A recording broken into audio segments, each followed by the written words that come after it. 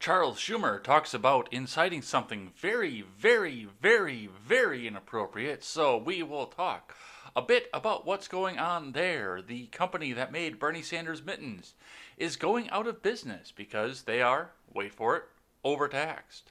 Donald Trump may be running again in 2022 or may have his eyes on different political ambitions, so we'll talk a bit about that. And Biden policies push soybean futures and soybean prices down to the point that they're detrimental to local farmers. I'm Jay Edgar, and this is Contemporary.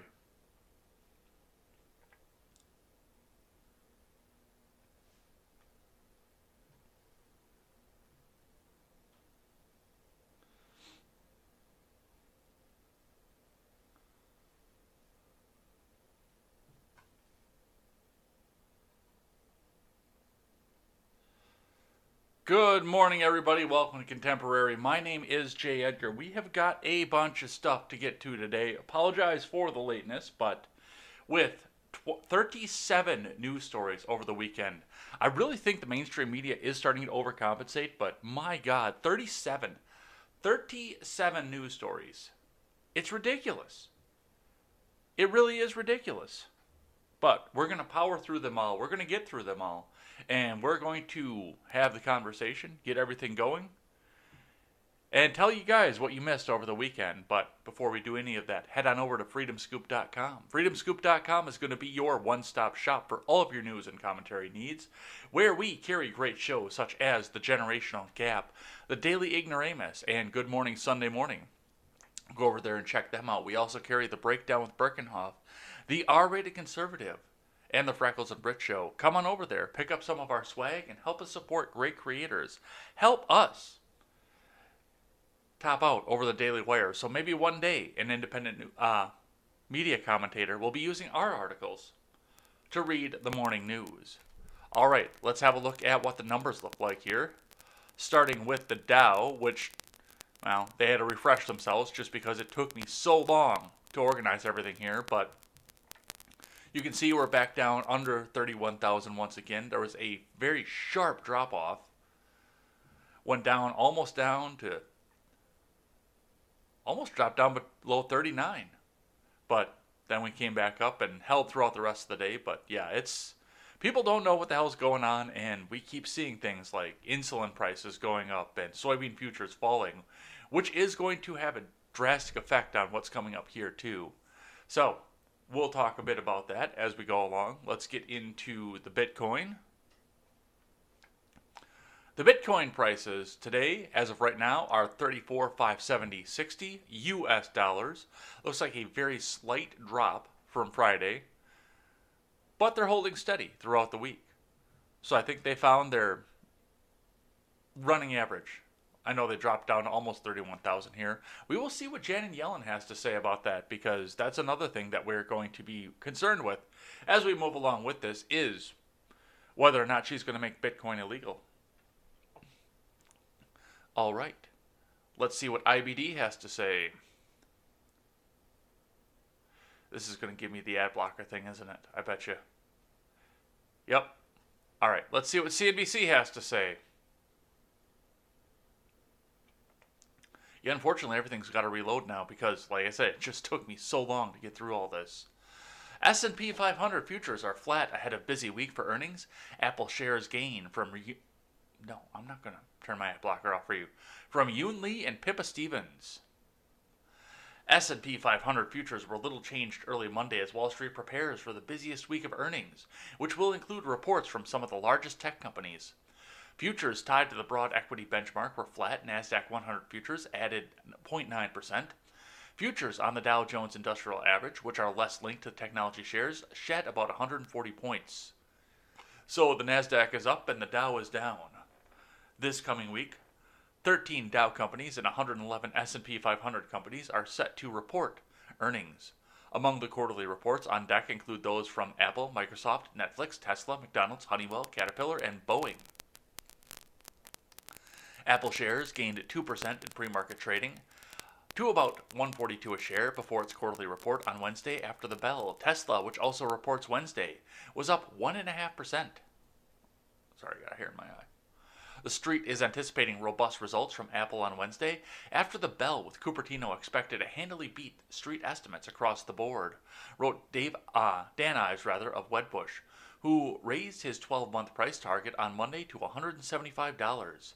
While the street is forecasting roughly 220 million iPhone units for 2021, we believe, based on current trajectory and in a bull case, Cupertino has potential to sell north of 240 million units.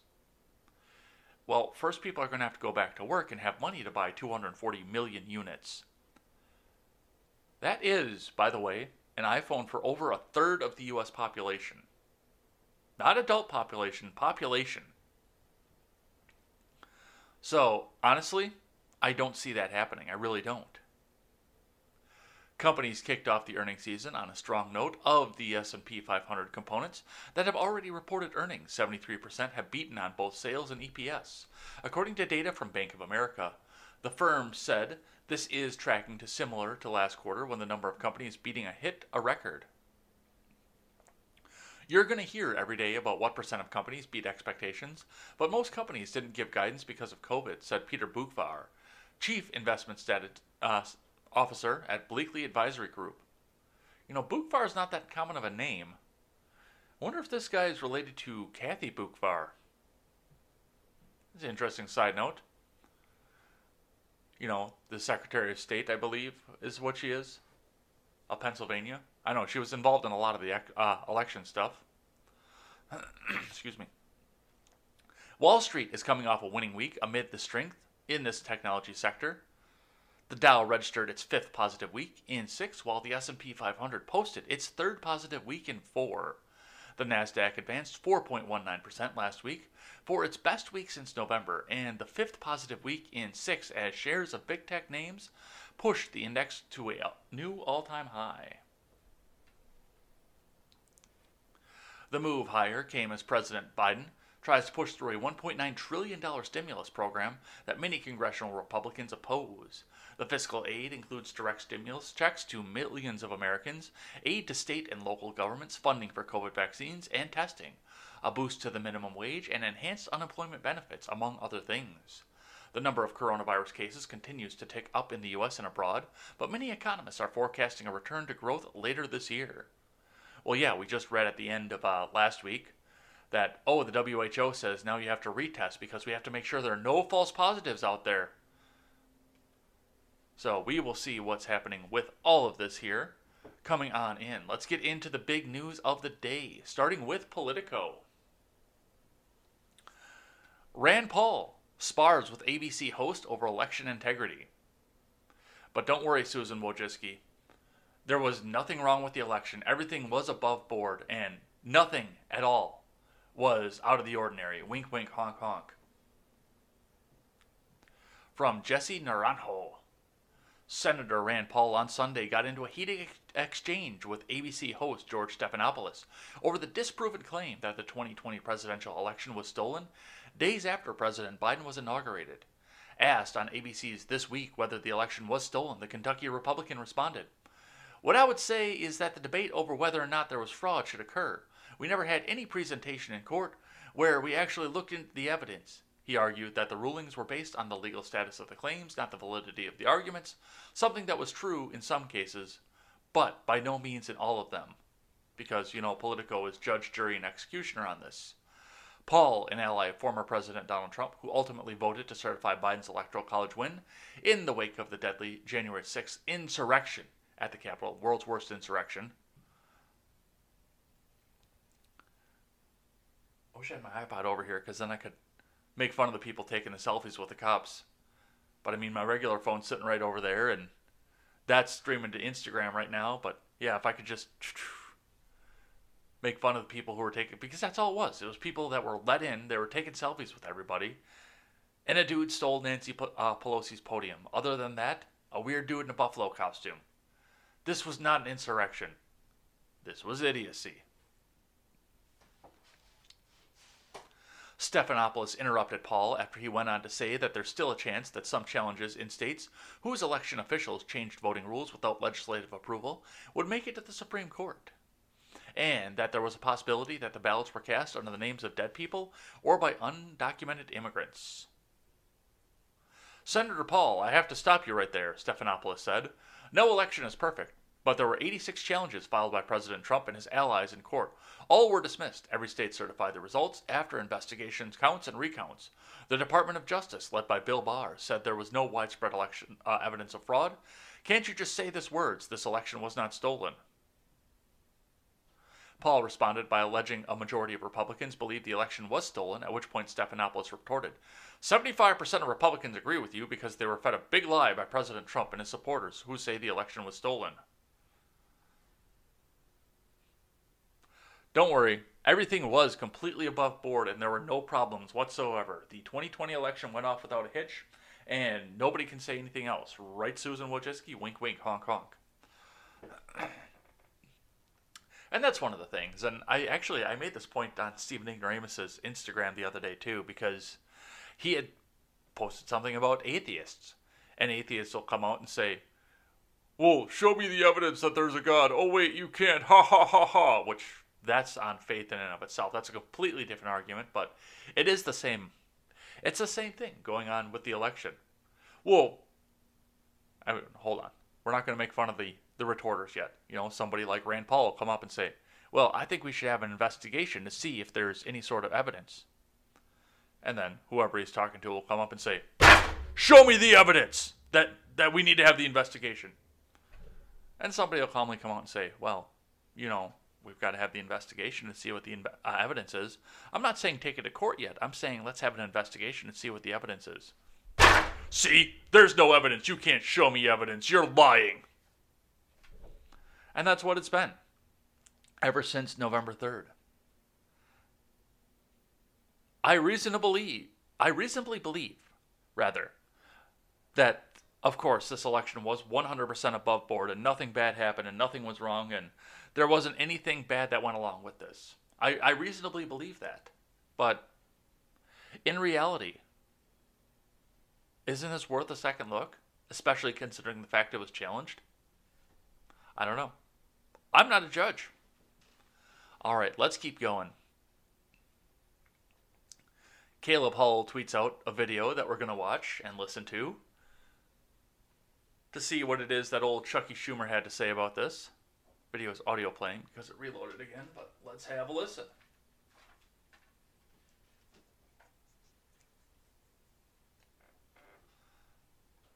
But make no mistake, there will be a trial, and when that trial ends, senators will have to decide if they believe Donald John Trump incited the insurrection against the United States. Incited the erection. They believe Donald John Trump incited the erection.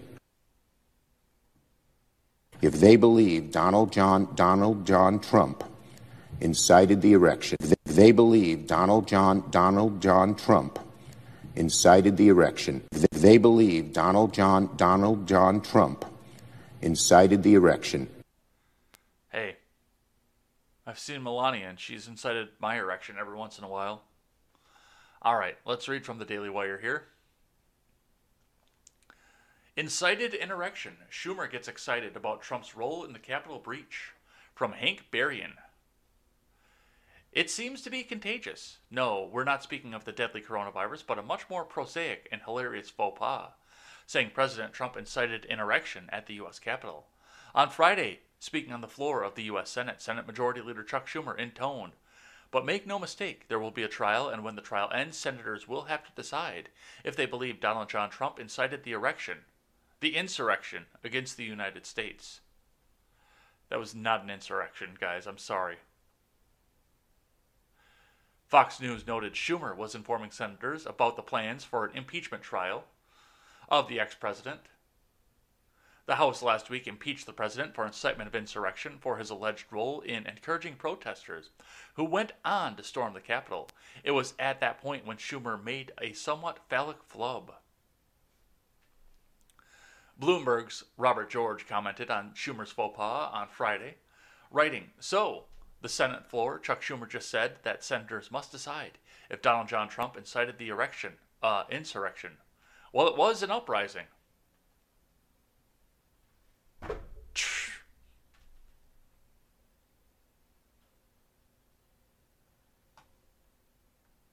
Oh, what's this? Hey, Senator Schumer, the good news is you're in good company. That's what, he will continue to repeat throughout the rest of his life.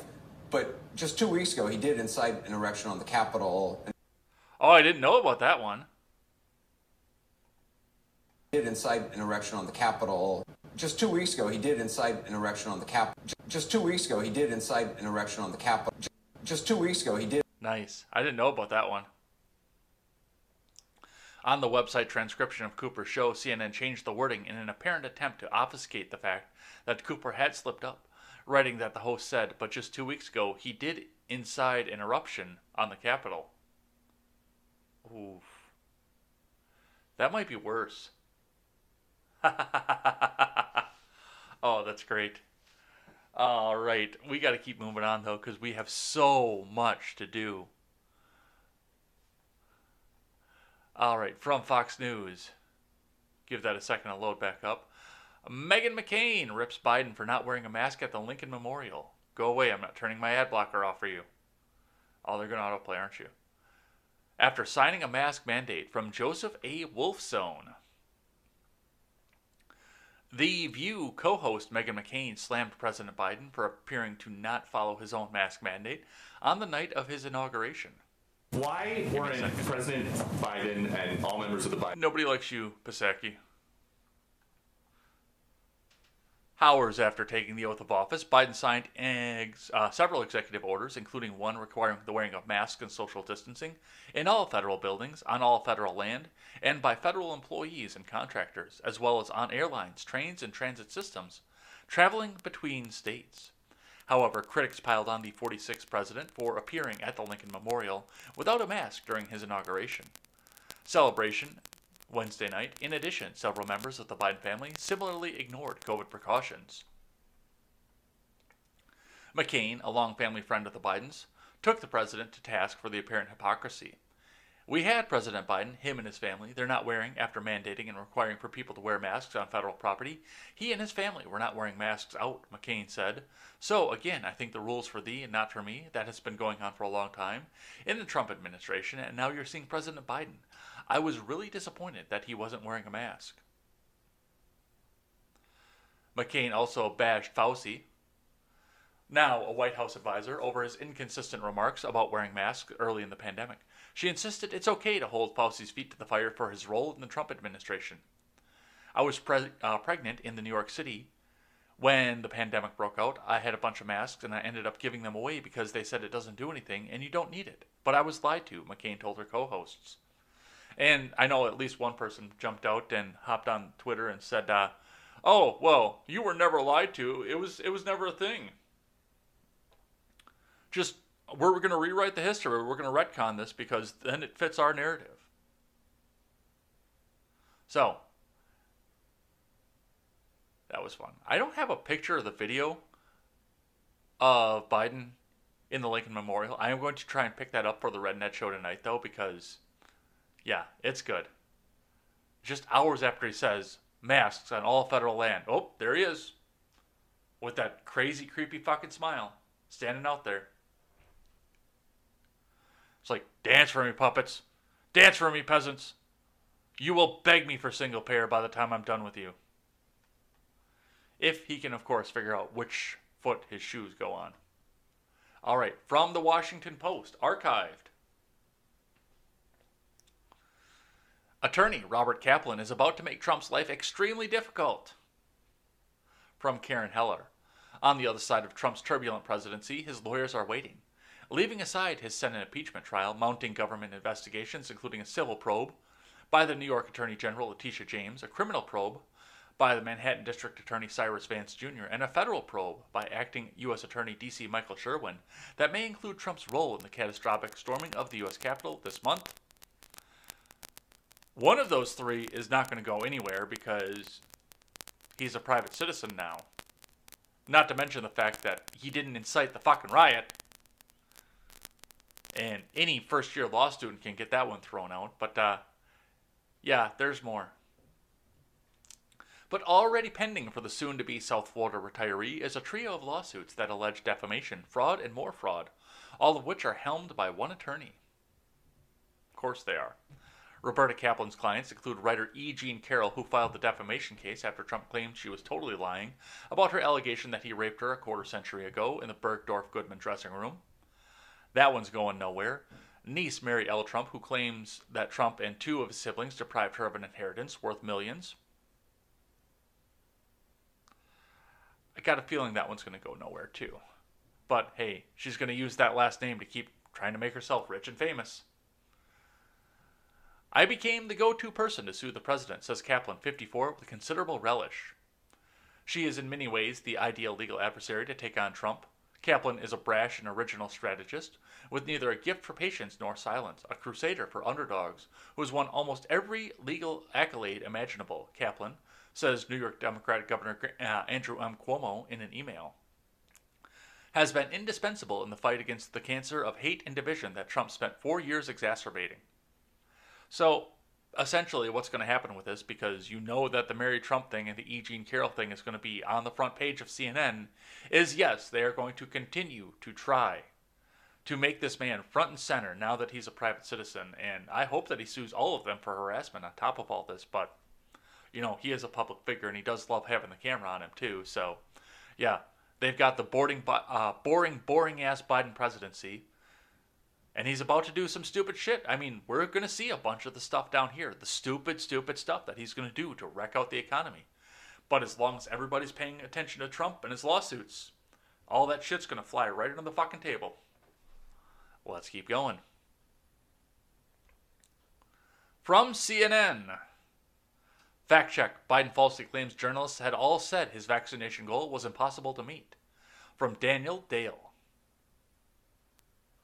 President Joe Biden delivered a factually accurate Thursday speech about the coronavirus pandemic, but then, after he signed a series of executive actions intended to address the crisis, he was asked by a reporter whether the vaccination goal he announced in December, 100 million doses administered in 100 days, is sufficiently ambitious. I trust that all you guys are going to go out and get your coronavirus vaccine just because Biden said so, right? I don't have to look over to the live chat right now just to see the flood of yeses that are coming. The question of whether the goal is too modest has arisen, in part because the U.S. is approaching a 1 million doses administered per day level, even before Biden gets to implement his plans.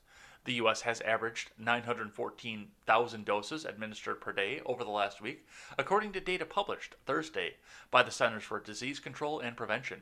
But Biden defended the 100 million goal. He told the reporter, "When I announced it, you all said it's not possible, man. Come on, give me a break, man. It's a good..." Did CNN actually transcribe that? Holy shit. Come on, give me a break, man. It's a good start. 100 million. No, I'm not doing that to make fun of Joe Biden. That's actually in the transcription right there. Holy shit. Facts first. Biden's claim is false. It's not true that there was an initial media consensus that the 100 million goal was impossible. Some of the early news coverage of the goal did not even question whether it was plausible. Some experts featured in the early coverage, including CNN chief medical correspondent Dr. Sanjay Gupta, said the goal was achievable. And while some journalists and experts were more skeptical, cautioning the goal was ambitious, they did not go so far as to say it was impossible. This is the hardest they're going to rail on Biden for the next 4 years. All right. From the New York Times, archived, of course, because ad blocker, and I'm not giving them my money. Senate leaders strike deal to delay impeachment trial. This is a live update, so there's no author given, but I wanted to check on the top of this here. President Biden hopes to accelerate the delivery of stimulus checks and lay the groundwork for a $15 minimum wage for federal workers. Former President Donald J. Trump is accused of inciting an insurrection and is the first president in history to face a second impeachment trial, which Senate leaders agreed Friday would begin the week of February 8th. And once again, all that agenda is going to slip right under the fucking table while All the air is sucked out of the room by President Trump, and still, I don't believe that this is constitutional, that he can be held as a private citizen to crimes that he committed in office, if there was such a crime. Not to mention the fact that I don't believe there's a fucking crime there. So they came to an agreement, and yes, they have delayed this out, so we will see this beginning on February 8th. Let's keep going. I do want to become famous, so let's just click on that link over in the live chat. I do want to. Should we? Should we? No. All right. From the New York Post. Kamala Harris will live at Blair House while official VP residence is repaired. From Kenneth Garger. Vice President Kamala Harris and Second Gentleman Doug Emhoff will temporarily reside in the Blair House as repairs are made to the official vice presidential mansion. Wow, I can read this morning. At the Naval Observatory, a report said. The move, requested by the Navy, entails replacing chimney liners and other maintenance to the No. 1 observatory circle, an aide to Harris told CBS News. The repairs will be easier to complete with the home unoccupied, the aide told the outlet. So she can't move into the Naval Observatory right away. That's it? Not, oh, well, I mean, she's evil because she wanted to put people in prison. Don't you know? Oh, no. No, wait, they only do that to Pence. I bet you she'll go and have dinner with a man that's not her husband. Fluff piece. Let's keep going. From the Daily Wire. Trump has a political plan for 2022, abandons idea of creating third political party. Report. From Ryan Saavedra. President Trump has reportedly dropped an idea to start a third political party, which was briefly floated last week, and is now focused on helping the Republican Party win back the House and Senate in 2022. I'm going to have the greatest House and Senate. I'm going to be the kingmaker, the greatest kingmaker. Okay, we'll have the greatest Republican Party.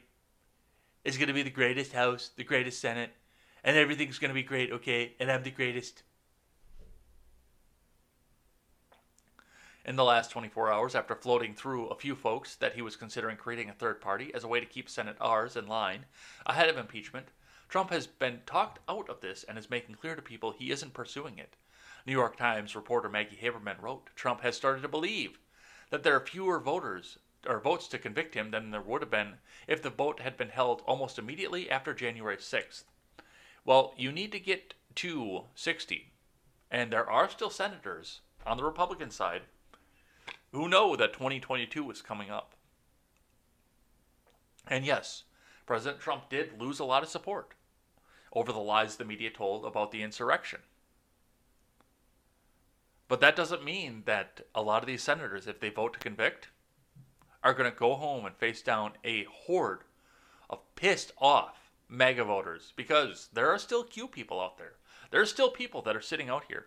I've considered making a tagline in at the beginning of the show just to make fun of these people. Right before I say, I'm Jay Edgar and this is Contemporary in the beginning, saying, hey, do you trust the plan yet? I'm Jay Edgar and this is Contemporary. Just because there are that many people out there that still believe, and you go into some of these. Pete Santilli's channel over on DLive, if you go and watch his sauce stuff, his moderators, I don't know if his moderators believe it just as much as they're rolling their eyes and letting it happen because Pete tells them to, but I mean, in the live chat, you see tons and tons of people that are still out there. Trust the plan, trust the plan. Pete the Patriot is out there. Trust the plan, trust the plan. There are a ton of people out there that are still coming out and saying, trust the plan. And a lot of these senators have to go home and face those voters in just 2 short years. Trump allies also reportedly pointed out to the president that threatening to primary certain Republicans would not make any sense if he created a third political party. Well, I think they should all be primaried anyway, because everybody should be primaried. There should be a lot more primary challenges than we get. In a statement, top Trump advisor Jason Miller responded to reports that Trump had drafted an enemies list of Republicans for his Patriot Party to challenge in primaries. The president has made clear His goal was to win back the House and Senate for Republicans in 2022, Miller said. There's nothing that's actively being planned regarding an effort outside of that, but it's completely up to Republican senators if this is something that becomes more serious. The Wall Street Journal reported last week that Trump had discussed with several aides that prospect of creating a third political party, which said that that he would call the Patriot Party. And see, I don't know about this. Now, I guess if it was me, I would go out and, start a Patriot caucus. Because there's a fairly, I wouldn't say substantial, but fairly noticeable Liberty caucus in the House and Senate. We had Justin Amash before he went on his crybaby fit, and Thomas Massey, who are, by all rights, libertarian, but still run with that R next to their name to try and hold the more establishment and the more I'm just a Democrat with an R next to my name Republicans in the House and Senate to account. And we need to see more of that. Then there's Rand Paul, too. And I know Elaine comes out and says that she would love to see the Turtle Man get ousted so that Rand Paul could become the senior senator and Thomas Massey become the junior senator so that both Kentucky senators are libertarian. But, what happens to the House at that point? I don't know. But I don't think that. I actually think, first off, we need to convince that these Patriot Party voters that the government really is evil, no matter who's at the top, and then get them to caucus with the Liberty Caucus and hold the neocons to account. But that's my strategy for all this. Let's keep going. From the Blaze. Native American tribe torches Biden administration over oil drilling order. A direct attack on our economy and sovereignty. From Chris Enlow, a federally recognized Native American tribe is demanding President Joe Biden's administration immediately rescind or amend a new policy that temporarily suspends new oil and natural gas leases and drilling permits on federal land. The Ute tribe of the Uinta and Ouray Reservation, which is located in Utah, blasted acting U.S. Interior Secretary Scott De La Vega for issuing the 2-month moratorium, claiming the order violates the tribe's sovereignty. The Biden administration's action is particularly personal for the Ute Indian tribe because they produce a significant amount of oil. From Reuters, the tribe produces about 45,000 barrels of crude per day in the Uinta Basin, along with 900 million cubic feet per day of natural gas, according to a document filed with the Bureau of Indian Affairs in 2017. Yeah, that's a bunch of oil, that's a bunch of gas, and that's a bunch of money. I don't directly know how the lease for federal land affects this because they should be off of federal land if they're on the reservation. But as far as how they're doing that, if this does affect them, that's huge. You're taking more jobs away from these indigenous people that you claim that's all your campaign was for indigenous people and black people and people of color and all this. And then you continue to take jobs away from them. Once again, there's the Keystone Pipeline, and people talking about the fact that, the pipeline's taking away 100,000 jobs. Right there, before your first week is out, you're out 100,000 jobs. And now you're taking out more. And taking out the sovereignty of an Indian nation on top of it. All right, let's keep going. From Politico. Several governors order National Guard troops out of D.C. I want to touch on something from the live chat. I don't normally do this, but I do want to fact check Ron Helton over here for just a second. The Democrats can't get rid of the 60 majority requirement for impeachment. They can do it for a lot of other things, but they can't do it for impeachment because that's in the Constitution. And it would actually be 66 constitutionally. Because it's 2/3 of the Senate. 2/3 of both houses actually have to. It's 2/3 of the Senate to convict and then 2/3 of both houses to remove. So they actually have to get up to 60. It depends on where they put the decimal. It's either 66 or 67 in the Senate to do that. And they can't change that. They can change a lot of other filibuster things, but they cannot change that one. because it's enshrined in the Constitution. That would take a constitutional amendment, which is not going to fly in middle America that still wears MAGA hats. All right. Several governors ordered National Guard troops out of D.C. From Ben Leonard and Laura Seligman, at least 4 governors say they're ordering National Guard troops out of D.C. after thousands of guardsmen were sent from the U.S. Capitol outdoors or to parking garages earlier this week.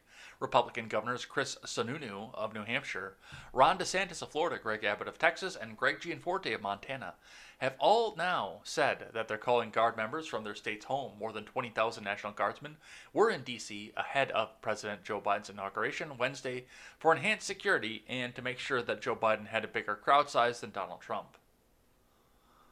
Roughly 7,000 troops will remain in D.C. until February 6th to continue to help federal law enforcement agencies with post-inauguration riot security.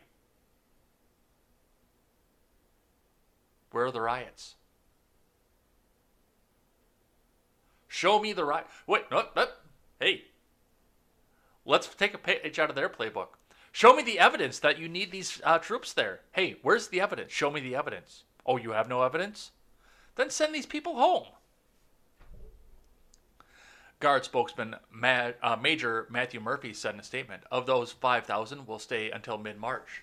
The troops will provide security, communications, medical evacuation, logistics, and safety support to local and federal agencies, he said. So you're having your military handle your law enforcement in your capital. Can you imagine? I'm not even going to say just Trump. Can you imagine if any Republican did this? Any Republican. Neocon, establishment, populist, or otherwise. Or, well, you can't imagine a libertarian one doing that, but, you couldn't imagine an Amash or a Rand Paul doing that. That seems to be quite opposed to their ideals, but could you imagine if any other Republican in the world did this? Can you imagine?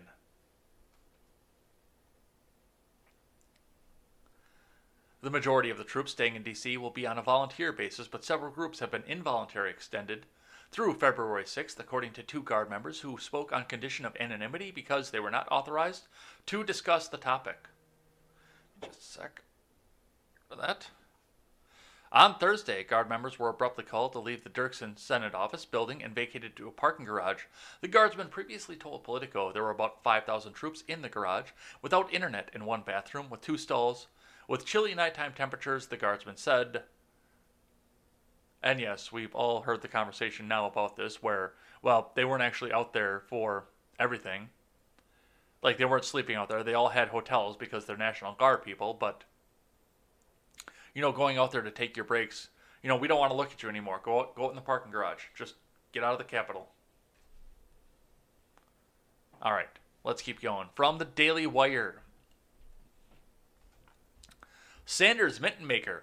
My business plunged because we got taxed to the nth degree, from Hank Berrien.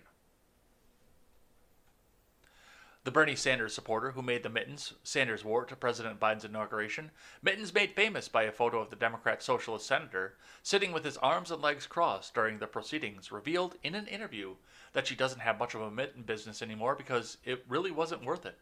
Independent crafters get really taken for a ride by the federal government. We get taxed to the nth degree. In March of 2020, the Wall Street Journal reported of Sanders' tax-heavy plans for the U.S. economy. Presidential candidate Bernie Sanders is trying to expand federal taxation on a scale not seen since World War II, pursuing policies that would end the nation's run as one of the industrialized world's lowest-taxed countries. Jenna Ellis from Essex Junction, Vermont, told Slate that she was totally delighted when she found out Sanders had made her mittens famous. She recalled Sanders wearing her mittens a year ago during the presidential primary, and some people on Twitter mistakenly gave credit to Sanders' grandmother for making the mittens. How old is Sanders' grandmother? Sanders is 80. You're talking a minimum of 116. So she tweeted that she had made them and added, Gmail account. Ellis said that after the photo of Sanders at the inauguration went viral, people have been contacting me, thinking they can get mittens, and actually they can't. I don't have any more.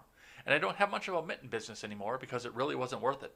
Independent crafters get really taken for a ride by the federal government. We get taxed to the nth degree, and it really wasn't really worth pursuing that as a business even. So, I get the mittens, and the business leader has to pay her fair share. And I get the mittens.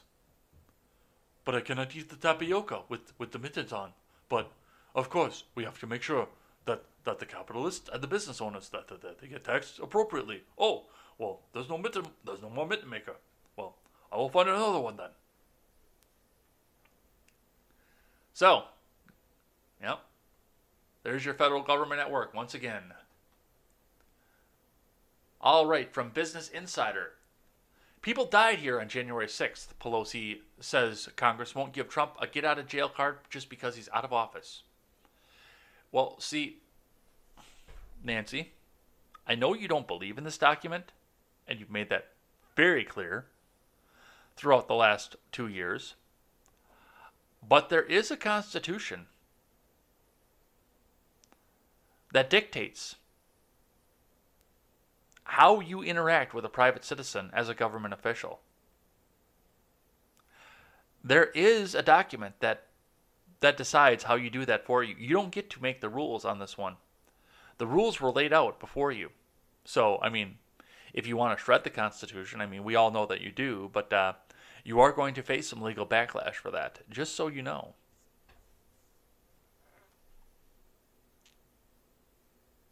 House Speaker Nancy Pelosi on Wednesday shot down the notion that impeaching Trump could alienate Republicans and undercut the message of unity that the new Biden administration is advocating. And none of his voters are willing to listen to, by the way. I'm not worried about that, Pelosi said at the news conference when she was asked about the impeachment proceedings.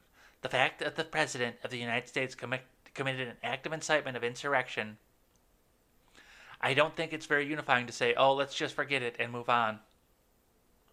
That's not how you unify. Pelosi went on to say of Trump, just because he's now gone, thank God.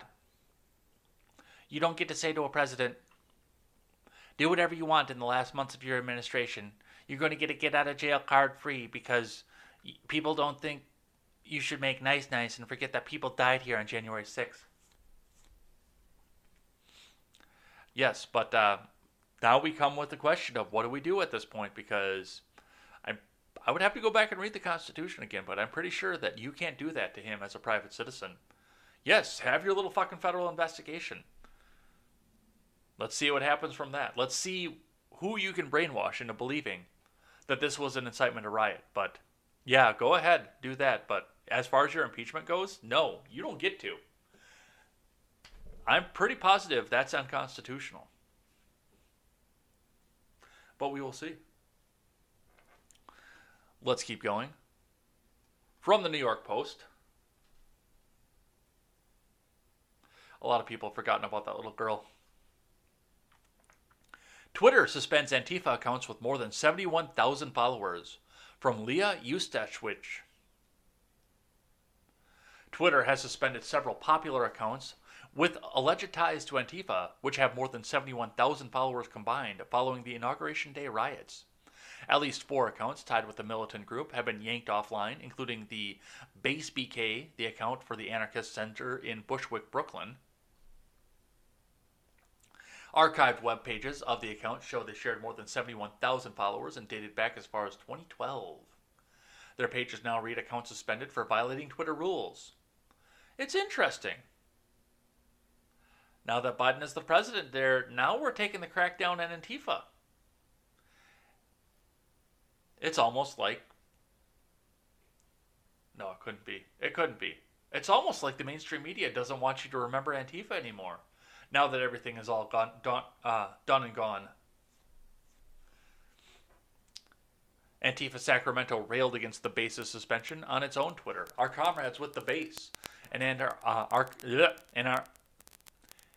anarchist social center in Brooklyn, New York, of 9 years now, took this Twitter thing seriously, reaching a platform of 17,000 followers. They pushed a very specific line where politics were never blurred. Today, Twitter took their account down. Now there's a void, the group tweeted on Thursday.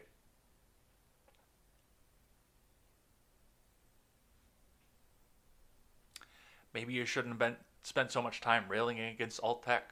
But it's funny because now the election is over and the inauguration is over on top of this. Now, are we going to start putting the rules on things like Antifa? Of course, it's very easy for Twitter to come down and say, well, that's a problem, but we're not going to have any more QAnon or where we go one, we go all posts on Twitter anymore, and we've got to take those down because that's an incitement to riot. Meanwhile, Antifa has been using Twitter to organize and incite to riot all summer long. But let's not talk about that.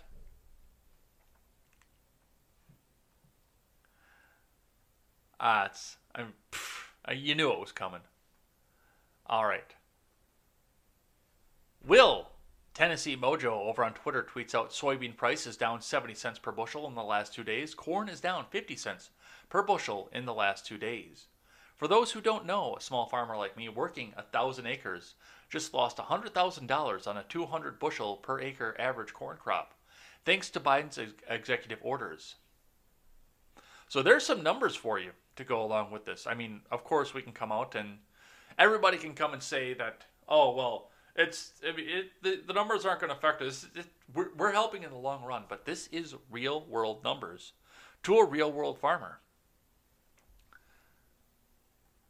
All right, from Successful Farming, agriculture.com. Via Reuters, soybeans dive to biggest weekly loss in 6.5 years on profit taking. Soybeans, corn tumble on improved weather. Wheat extends fall after rally by Christopher Wall-Jasper.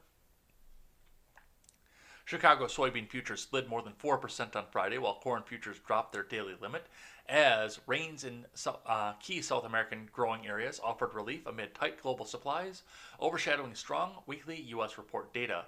Wheat futures tumbled 4%. Chicago Board of Trade, the most active soybean contract, ended 58.5 cents lower at $13.11 per bushel, its biggest loss since August 10th, 2018. For the week, CBOT's most active soybean contract lost $1.05, dropping 7.4%, its biggest decline since July 4th of 2014. Robust soybean exports failed to lend support. The U.S. Department of Agriculture reported export sales of old crop U.S. soybeans in the week ending January 14th at 1.818 million tons, above trade forecasts. New crop sales were 831,000 tons, also beating expectations. Brazil's soybean harvest has been slow to start, which could impact U.S. markets. That's keeping the Chinese business flowing our way for an extra few weeks, said Jack Scoville, market analyst at the Price Futures Group. The fact that we're lower encourages more sales. That's true. That is true. But keep in mind, Donald Trump that was one of the things that he did well in office, was he put the pressure to China for them to buy American-made soybeans and corn. Now with Joe Biden coming in and pretty much going on the express purpose of pencil whipping every executive order that he possibly can in order to undo Trump's presidency entirely, that does mean that China doesn't have to abide by the contracts that Donald Trump put into place where China was buying soybeans from the U.S. And that is going to drive the cost of the soybeans down, which is going to hurt the local farmer. So, we will see what comes out of that. From Politico. Writing a speech for Biden can be hell, and that was before the inaugural.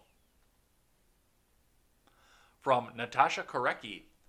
Joe Biden paces as he dictates long portions of his speeches to aides, spinning out thoughts that quickly pile into 6, 7, or 8 paragraphs of copy, only to later be scrapped. On the 2020 campaign trail, he'd keep groups of supporters waiting inside while he'd hole up in a black car with aides, refining lines of his prepared remarks. Revisions go up to crunch time. It isn't uncommon for a staffer to be scurrying to the teleprompter with a flash drive just before an event is to begin. For higher profile remarks, he'd obsessively rehearse portions until he committed them to memory.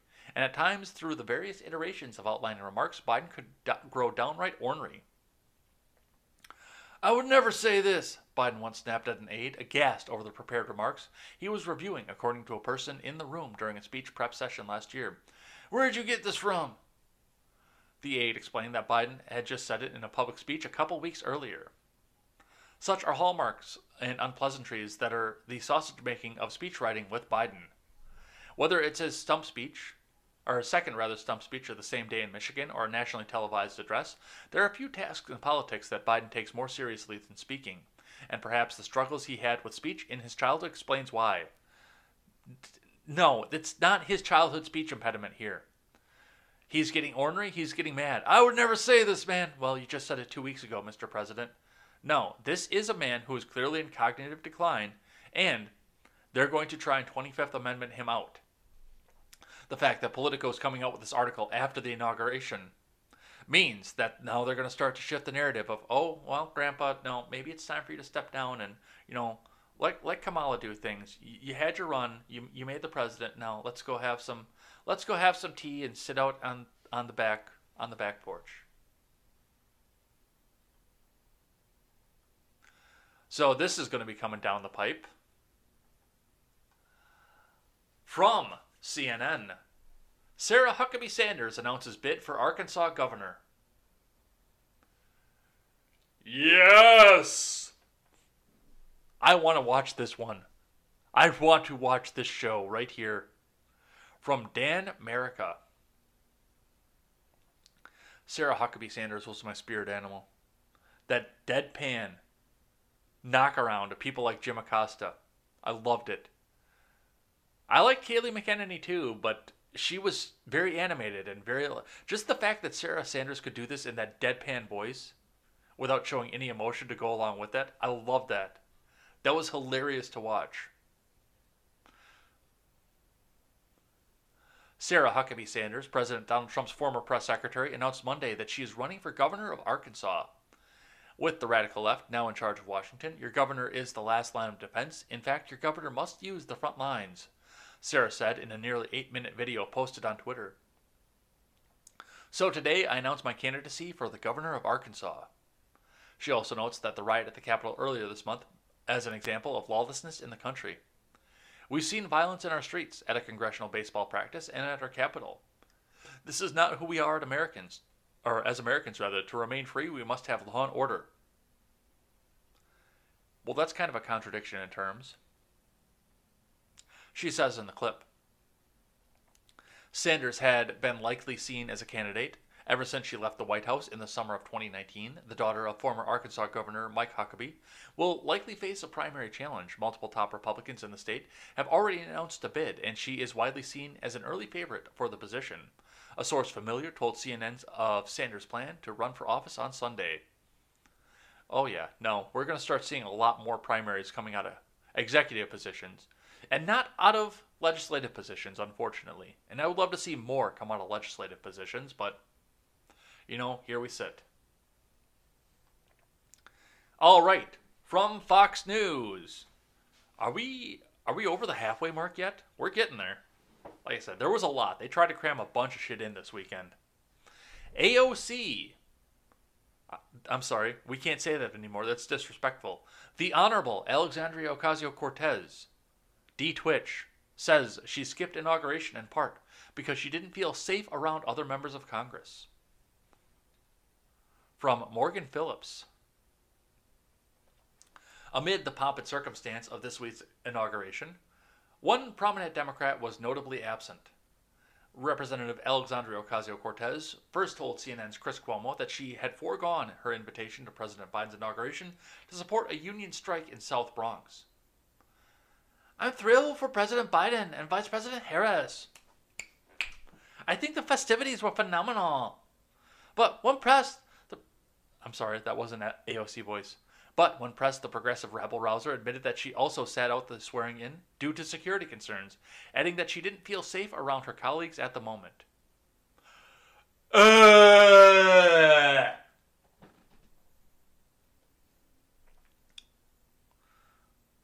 There was supposed to be a show of force and unity, and you weren't there. Explain it. I think we also have real security concerns, Ocasio-Cortez admitted. We still don't yet feel safe around other members of Congress. She added that a very considerable amount of members of Congress do not feel safe around their colleagues over 2 weeks since rioters breached the Capitol. The New York Democrats said Representative Andy Harris had tried to bring a gun to the floor of the House. Well, that's against the rules. So, yes, Andy Harris. Bad. Bad. Follow the rules as they're laid out, or don't follow them, or don't do your job. That's one thing for me. That is one thing that I will stay firm on. The House laid out the rules, and one of the rules is you cannot bring a gun onto the floor of the House. I don't agree with the rule. I think you should be able to. But if the rules are there, follow them. Because otherwise, they crack down and pile more rules on. And nobody wants more rules. Ass.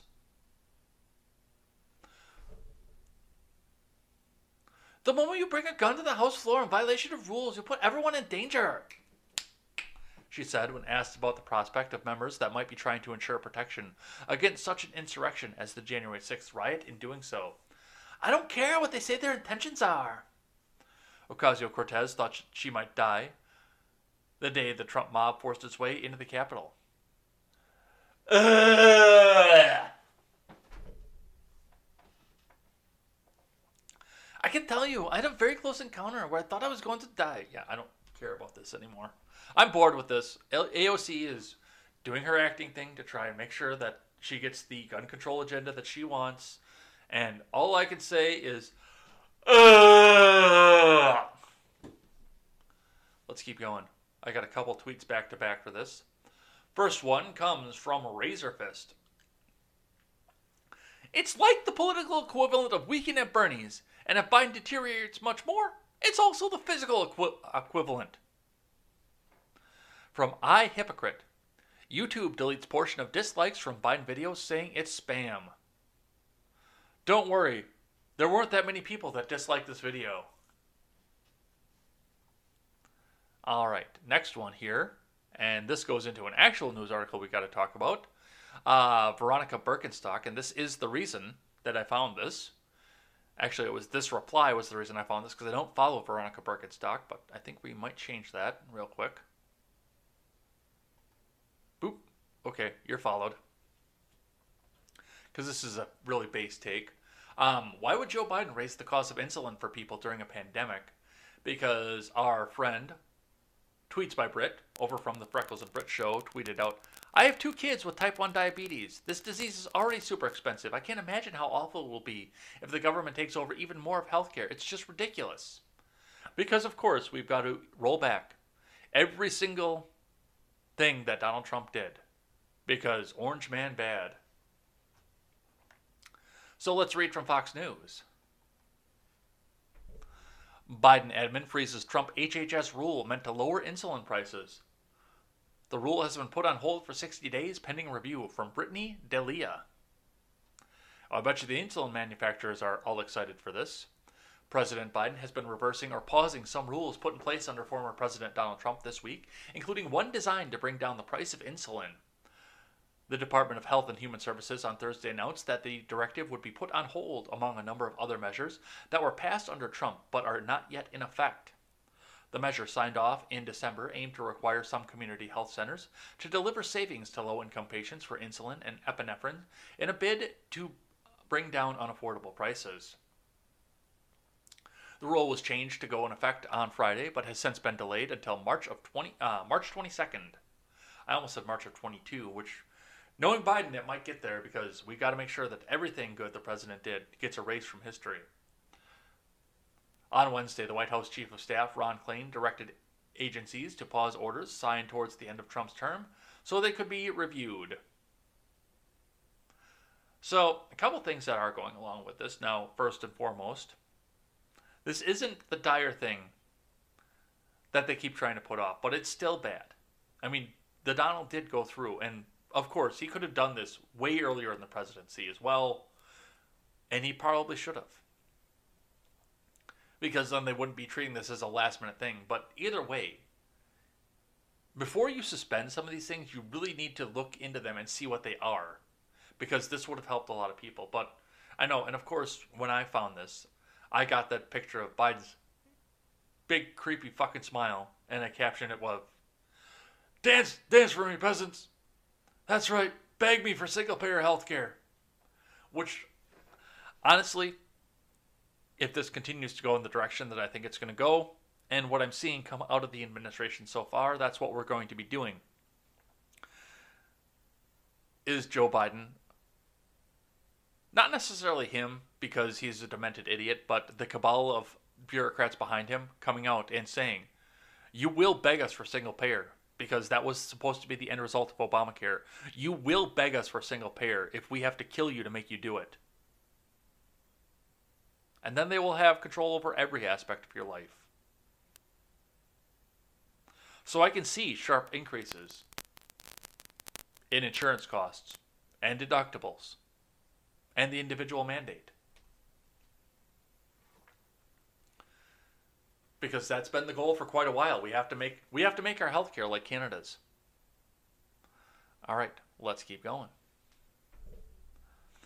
From Yahoo Finance, and this was put into the Discord by Silentcaster. If you guys aren't in the Discord yet, there is a link in the description below you on all the video platforms. Otherwise, we can, if any of the mods see somebody that's not in the Discord yet, make sure you get that in there. I can put one in there for the YouTube and the Twitch guys.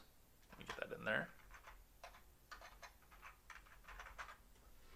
For you guys, get in there because you can help shape the show. So thank you to Silentcaster for this one. From Yahoo Finance, GOP congressmen give $1,400 stimulus checks to people who get the COVID-19 vaccine. From Jessica Smith, one Republican congressman says instead of sending stimulus checks to every qualifying American, direct payment should go to people who received the vaccine. They have a fucking... Hold on, let's circle this back to the beginning of the show. They are inciting insurrection over getting this vaccine. Now, mind you, I took the scissors and snipped up the $1,200 check. I haven't seen the $600 one, but as soon as I see that one, that one's getting snipped up too. And the $1,400 check, that's getting snipped up too. Nothing comes out of the government without a hook buried into it, which means they own you. Once they give you something, they own you. Just remember that. I don't trust the government enough to take anything out of there. I barely trust the government enough to put money into the government. But I know they'll come and put me in a box if I don't. They will send men with guns to my home to put me in a steel box if I do not give them the money that they believe they're entitled to. And I barely trust them enough to give them that money.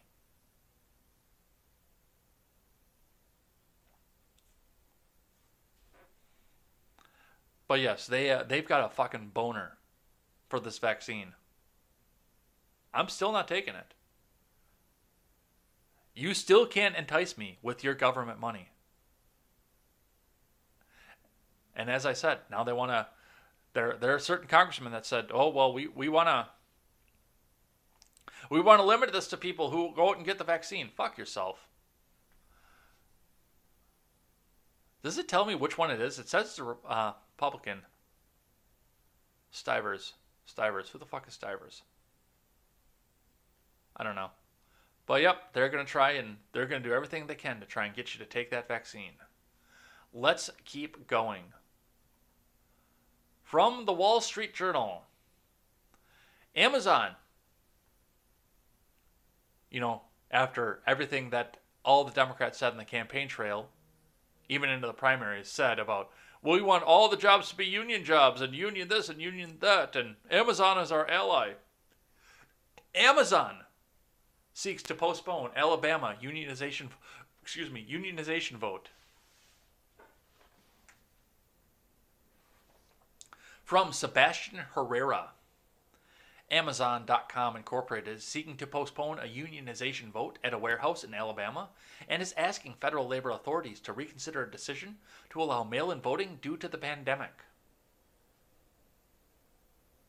The company said Thursday they filed an appeal to a decision by the National Labor Relations Board, which is allowing a mail-in process due to COVID-19 risks instead of the in-person elections that are typical in such unionization votes.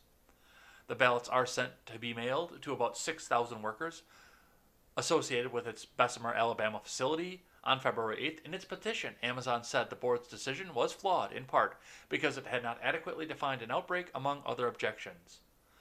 Just the amazing part of this, and I can actually skip the Blaze article that comes after this because they're saying the same thing.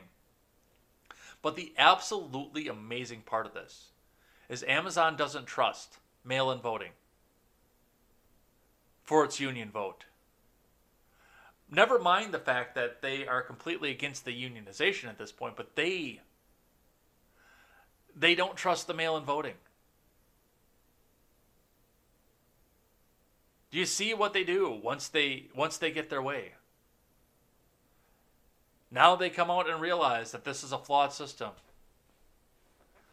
All right, let's keep going. Amazon claims in-person vote the only way to ensure a valid, fair union election. Yeah, it's the same thing we just read in the last one. So we'll skip that one here. And we will go on to Ron Helton's favorite news source in the world, Bloomberg. From his favorite politician in the world. From Bloomberg. GameStop tug-of-war gives Reddit army a win on record volatility. From Bailey Lipschultz. In the battle between the short seller Citron Research and an army of Reddit-charged day traders, GameStop Corporation's seemingly endless rally has been given the stock's bulls a win, though not without controversy. GameStop's 45% gain through Friday comes after it more than doubled the week before and marks the most volatile 10-day period on the record. Data compiled by Bloomberg show the stock's parabolic rise, which has come amid steady and elevated short interest and increasing volume, had showcased the divide between the retail bulls and bears betting on quick return to reality. A backlash against Citron by some vocal Reddit users over its views on GameStop came to a head on Friday, when the short seller said it would stop commenting on the stock following the actions of an angry mob. We are investors who put safety and family first, and when we believe this has been compromised, it is our duty to walk away from a stock, Citron managing partner Andrew Left wrote in a Friday letter. The statement came a day after Left said in a YouTube video that he'd never seen such an exchange of ideas of people so angry about someone joining the other side of a trade, referring in part to Reddit users who have been particularly vocal on the social media site in seeking to promote their positive opinions on the video game retailer's stock.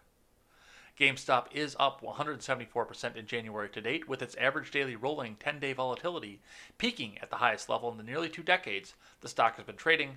Data compiled by Bloomberg show Friday's fluctuation between gains and losses kept the market value above $3 billion. I'm guessing they know something that we don't know. All right, I got just a few more here, then we'll do something that restores my faith in humanity and head on out of here. So I got one from Breitbart. We're not going to spend a lot of time on it. Linda, he's not a bot. That's Chilaga. But the Restream bot is giving you the Twitch one.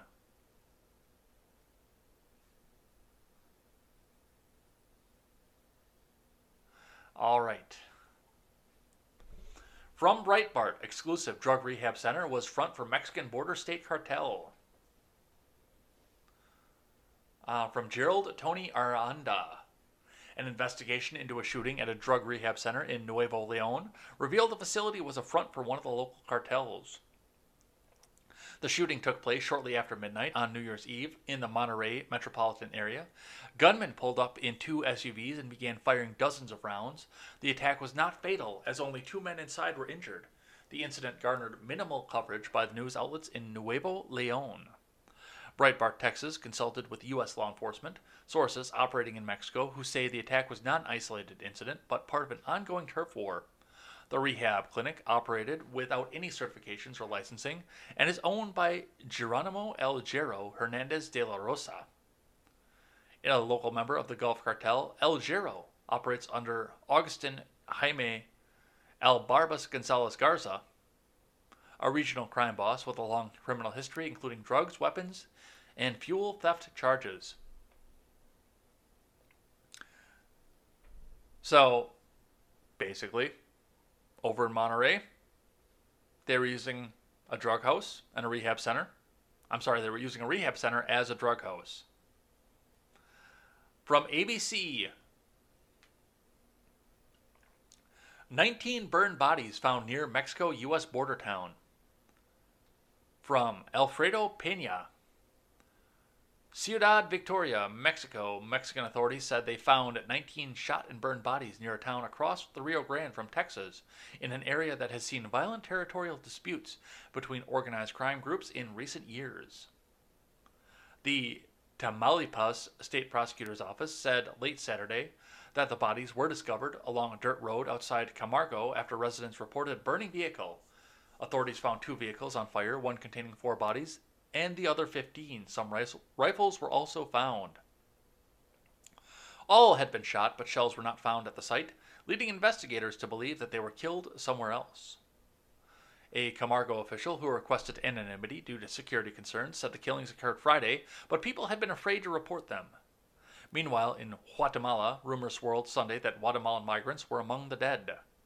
The Foreign Affairs Ministry said in a statement that Guatemala's embassy in Mexico and consulate in Monterrey were communicating with the state and federal authorities to determine if among the victims is any person of Guatemalan nationality. It said they had activated consular aid protocols. Camargo is a major smuggling transit point for drugs and migrants. Organized crime groups covet control of the stretches of the border because they make money off everything that crosses the border. Camargo is near the edge of the territory, historically controlled by the Gulf Cartel, and in recent years a remnant of the Zetas, known as the Northeast Cartel, has tried to take it over. But throw that border open, and we're going to tear down the wall, guys. That's all I have to say about that. They're still running the drugs, even with what wall was built and what was done with that. With the kids in cages. With everything else, they're still running these drugs, and they still want to throw that border open wide.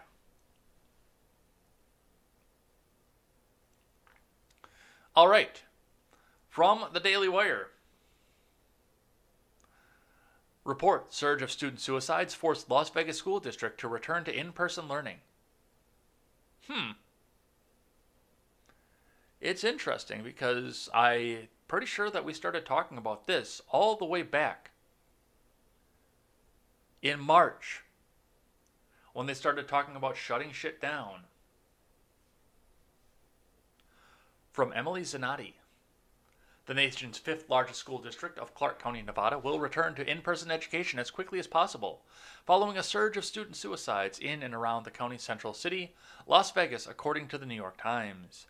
The shocking news of a rash of student suicides in Nevada has school districts across the country rethinking the strategy of in-home and online learning amid the ongoing coronavirus pandemic and reconsidering their position that students might fully recover from a year spent outside the company of peers.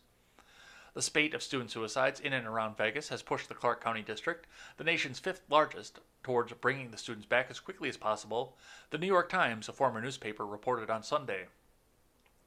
This month, the school board gave the green light to phase in the return of some elementary school grades and groups of struggling students, even as Greater Las Vegas continues to post huge numbers of coronavirus cases and deaths.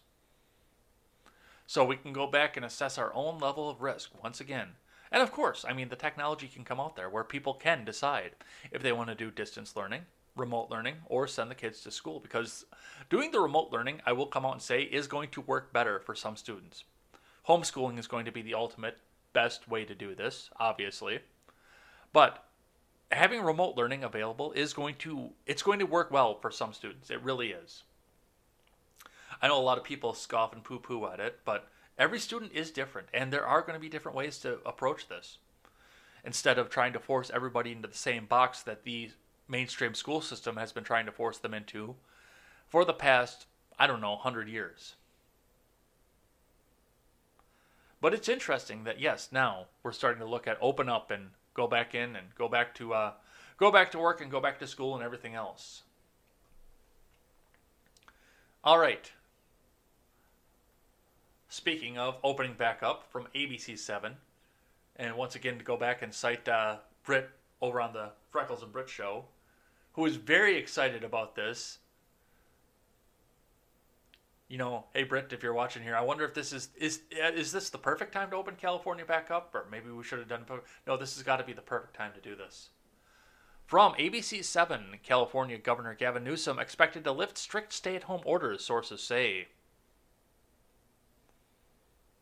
Do I have an author? I do not have an author given on this. Governor Gavin Newsom is expected to lift California's strict stay-at-home orders he imposed on much of the state in December. In a letter to restaurant owners, the California Restaurant Association says sources tell them that officials with Newsom's office plan to lift the stay-at-home orders in all regions of the state on Monday. Golden Gate Restaurant Association President Lori Thomas says she's optimistic outdoor dining will resume by the end of the week. When Newsom announced the recent round of stay-at-home orders, he divided the state into 5 regions. The new restrictions would be triggered if any of the region's hospitals' intensive care unit available capacity dropped below 15%.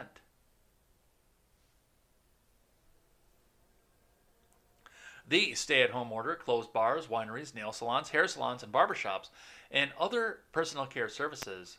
Private gatherings of any size were prohibited, although enforcement of that has been inconsistent. Restaurants had to shut down in-person dining, even outdoors, but were allowed to continue takeout and delivery. So, once again, it's weird.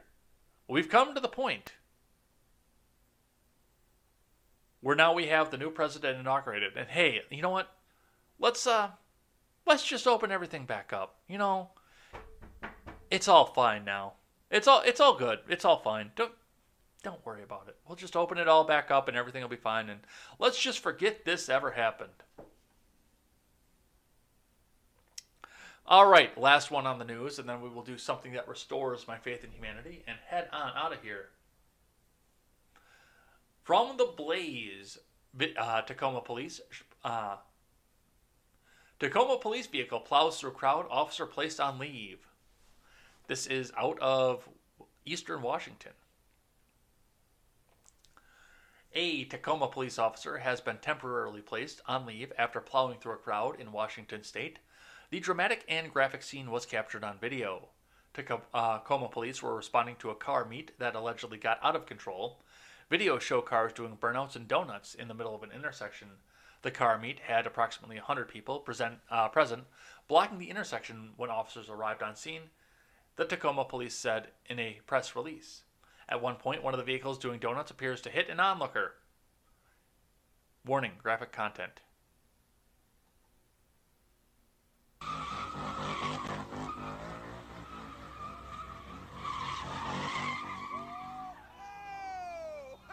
You asshole.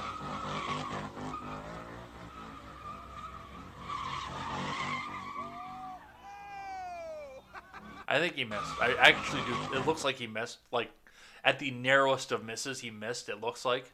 Because I could see the body afterwards, and it was still, trying to jump back away. So, it's closer than comfort. I mean, I've done shit like that, but I've always made sure that there were people not close by when I did it. That's kind of an asshole move on the guy with the car. Yeah, it's really cool to watch, see people doing donuts and burnouts and shit, but, dude, know your crowd. And the people who go and watch this shit,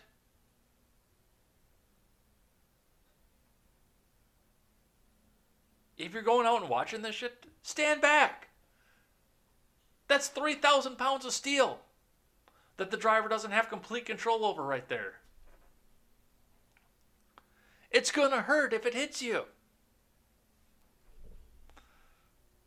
So, a little bit of fault on both sides of it.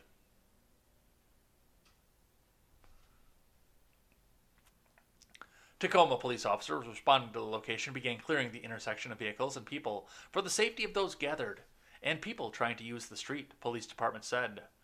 The Tacoma Police Department statement said the crowd surrounded the vehicle and people hit the body of the police vehicle and its windows as the officer stopped in the street. The officer, fearing for his safety, tried to back up but was unable to do so because of the crowd, the press release said. The officer had his lights and sirens activated while trying to extricate himself from an unsafe position. The officers drove forward, striking one individual and may have impacted others. Videos from the scene of the incident show the stopped police SUV and the crowd gathered around it. The police vehicle accelerates forward, plowing into the crowd. The vehicle knocks several people to the ground, and one man is seen in the video being run over by the front and rear tires. Caution, graphic content. Hit those people! Oh my god! Oh shit! Oh!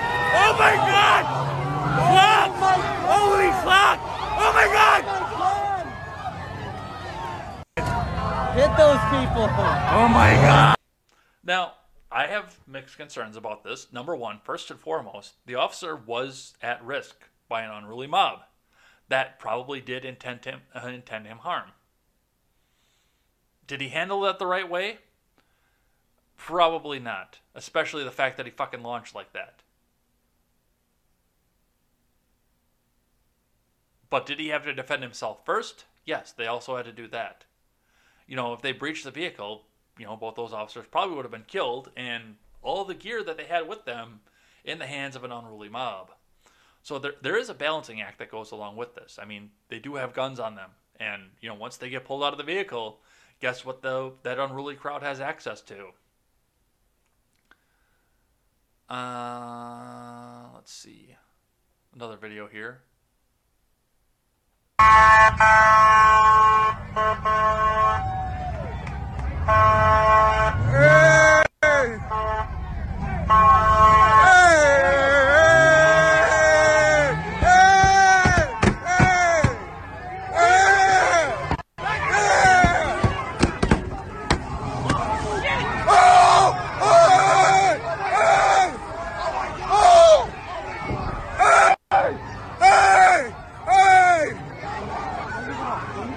Do not move! What the fuck? What the fuck? What the fuck?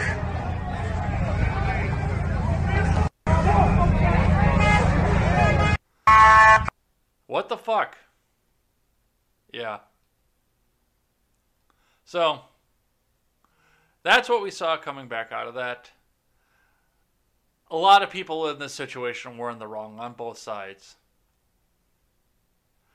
So, but after, I mean, and this is the big thing, especially up in Washington, after seeing everything else that happened with Antifa going after police vehicles in general, pulling people out of semi-trucks and beating them, pulling people out of vehicles on the side of the street. Would you want to take a chance if you were in the situation, especially if you were in a law enforcement vehicle? But that's what we see from that. All right, and the last thing that we do on a Monday is something that restores my faith in humanity. So, I looked at this. The Federalist in me really loves to see something like this, because now that the federal government is doing something stupid, it's time for the local government to step in and try and make it back right. And see where the constitutionality and the Supreme Court go, because you know it'll get challenged in the Supreme Court. And the Supreme Court will say, well, the federal mandate is right, which it isn't, because the federal mandate is not supposed to go from the federal government, or the executive branch either. Or the state government should have control over how this goes. Bill barring biological boys from girls' sports advances in Montana. From Hank Berrien. In the past week, the Montana House Judiciary Committee passed a bill which would create the Save Women's Sports Act that would bar biological boys from teams in sports designated for women or girls. By passing the bill, the committee set up a floor hearing in the Montana House. The sponsor of the House Bill 112, GOP Rep. John Fuller, told the Montana Free Press that he wanted to protect the 1972 Title IX. Permitting biological boys to compete against biological girls would be just wrong, he said, adding, I believe that this will result in the destruction of women's sports, and I believe it's a violation of the spirit of Title IX. House Bill 112 cites various reasons for its position: inherent differences between men and women, ranging from chromosomal and hormonal differences to physiological differences, as well as men generally possessing denser, stronger bones, tendons, ligaments, larger hearts, greater lung volume per body mass, higher red blood cell count, higher hemoglobin, along with a higher natural level of testosterone, which affects traits such as hemoglobin levels, body fat content, the storage and use of carbohydrates, the development of type 2 muscle fibers. It's all the stuff we've been hearing off from the beginning. The fact of the matter is, the state of Montana looked up and said, hey, federal government, what you're doing is not right. And we're not going to secede yet, but we're going to pass a law because you're doing it by executive fiat. We're going to pass a law, and this is what we're going to give you because of that law right there. You're doing an executive order. We're passing a law. We're a locality. You're the federal government. By all portions of the Constitution, our words should reign supreme in this argument. And once again, you notice it's never going the other direction. Now, I guess if it was me, I would write the bill saying both directions. Biological girls don't compete in boys' sports either. But you never hear about that. It's always the record-setting track meet star who went out and said, well, I'm a girl now, and suddenly he's setting records and taking scholarships away from girls who have been training their whole lives to do this. You never hear about the other way. I'm sure it goes the other way, but they're not the ones that are causing the problems, unfortunately. But yeah, I would not gender this because there's a good chance that this does get tossed out as discriminatory, unfortunately, because it only goes in the one direction. So I would reword this if it was me, but the fact that they're standing up and they're doing something about it, that's what restores my faith in humanity. Localities, states, counties, you have the authority to do this. You have the authority to go tell the federal government to get fucking stuffed when they pass an executive fiat that you don't like. That's what federalism is all about. We need to do more of it, and good on Montana for coming up and doing something like this. And that's going to be it for the day. So, with that, we're going to head on out of here. I'm going to get started on the visual aids for the Red and Ed show tonight. So make sure you guys come by and hang out with us tonight. That's going to be an awesome time. We've got a lot of stuff to talk to. And I think for the most part, we are going to be talking mostly about the executive orders and everything that is coming down out of the federal government right now. Looking forward to that. Hoping to see you later on tonight. That will be at 5:30 Central Time with my wonderful co-host Elaine. We've got a great show set up for you, and I'm dying to hear some of her opinions on some of the stuff that the Biden administration has putting out by executive fiat. It's going to be a great time. Looking forward to that. Otherwise, if you can't make it tonight, you can catch this program and the Red Net Show both back on the audio platforms, which I do still need to get my Friday and Saturday shows up on there, but you can go back and hang out with us for that. That's going to be on iTunes, Google Play, Stitcher, Spotify, or you can go and join us over on Trovo too. Looks like I've got some people over there as well, so that'll be awesome. Come over there. We'll see if we can make that a bigger platform. As of right now, Trovo does not have regular interaction with the regular chat. I checked into that. Restream is trying to add that, so we will possibly see that come in the near future, so look forward to that as well. But a lot of work to do, a lot of things to do to improve this program, and a lot of things to do to make sure that I give you guys the best news. But until then, we will see you next time, whichever it may be. Until then, I'm Jay Edgar, and this is Contemporary.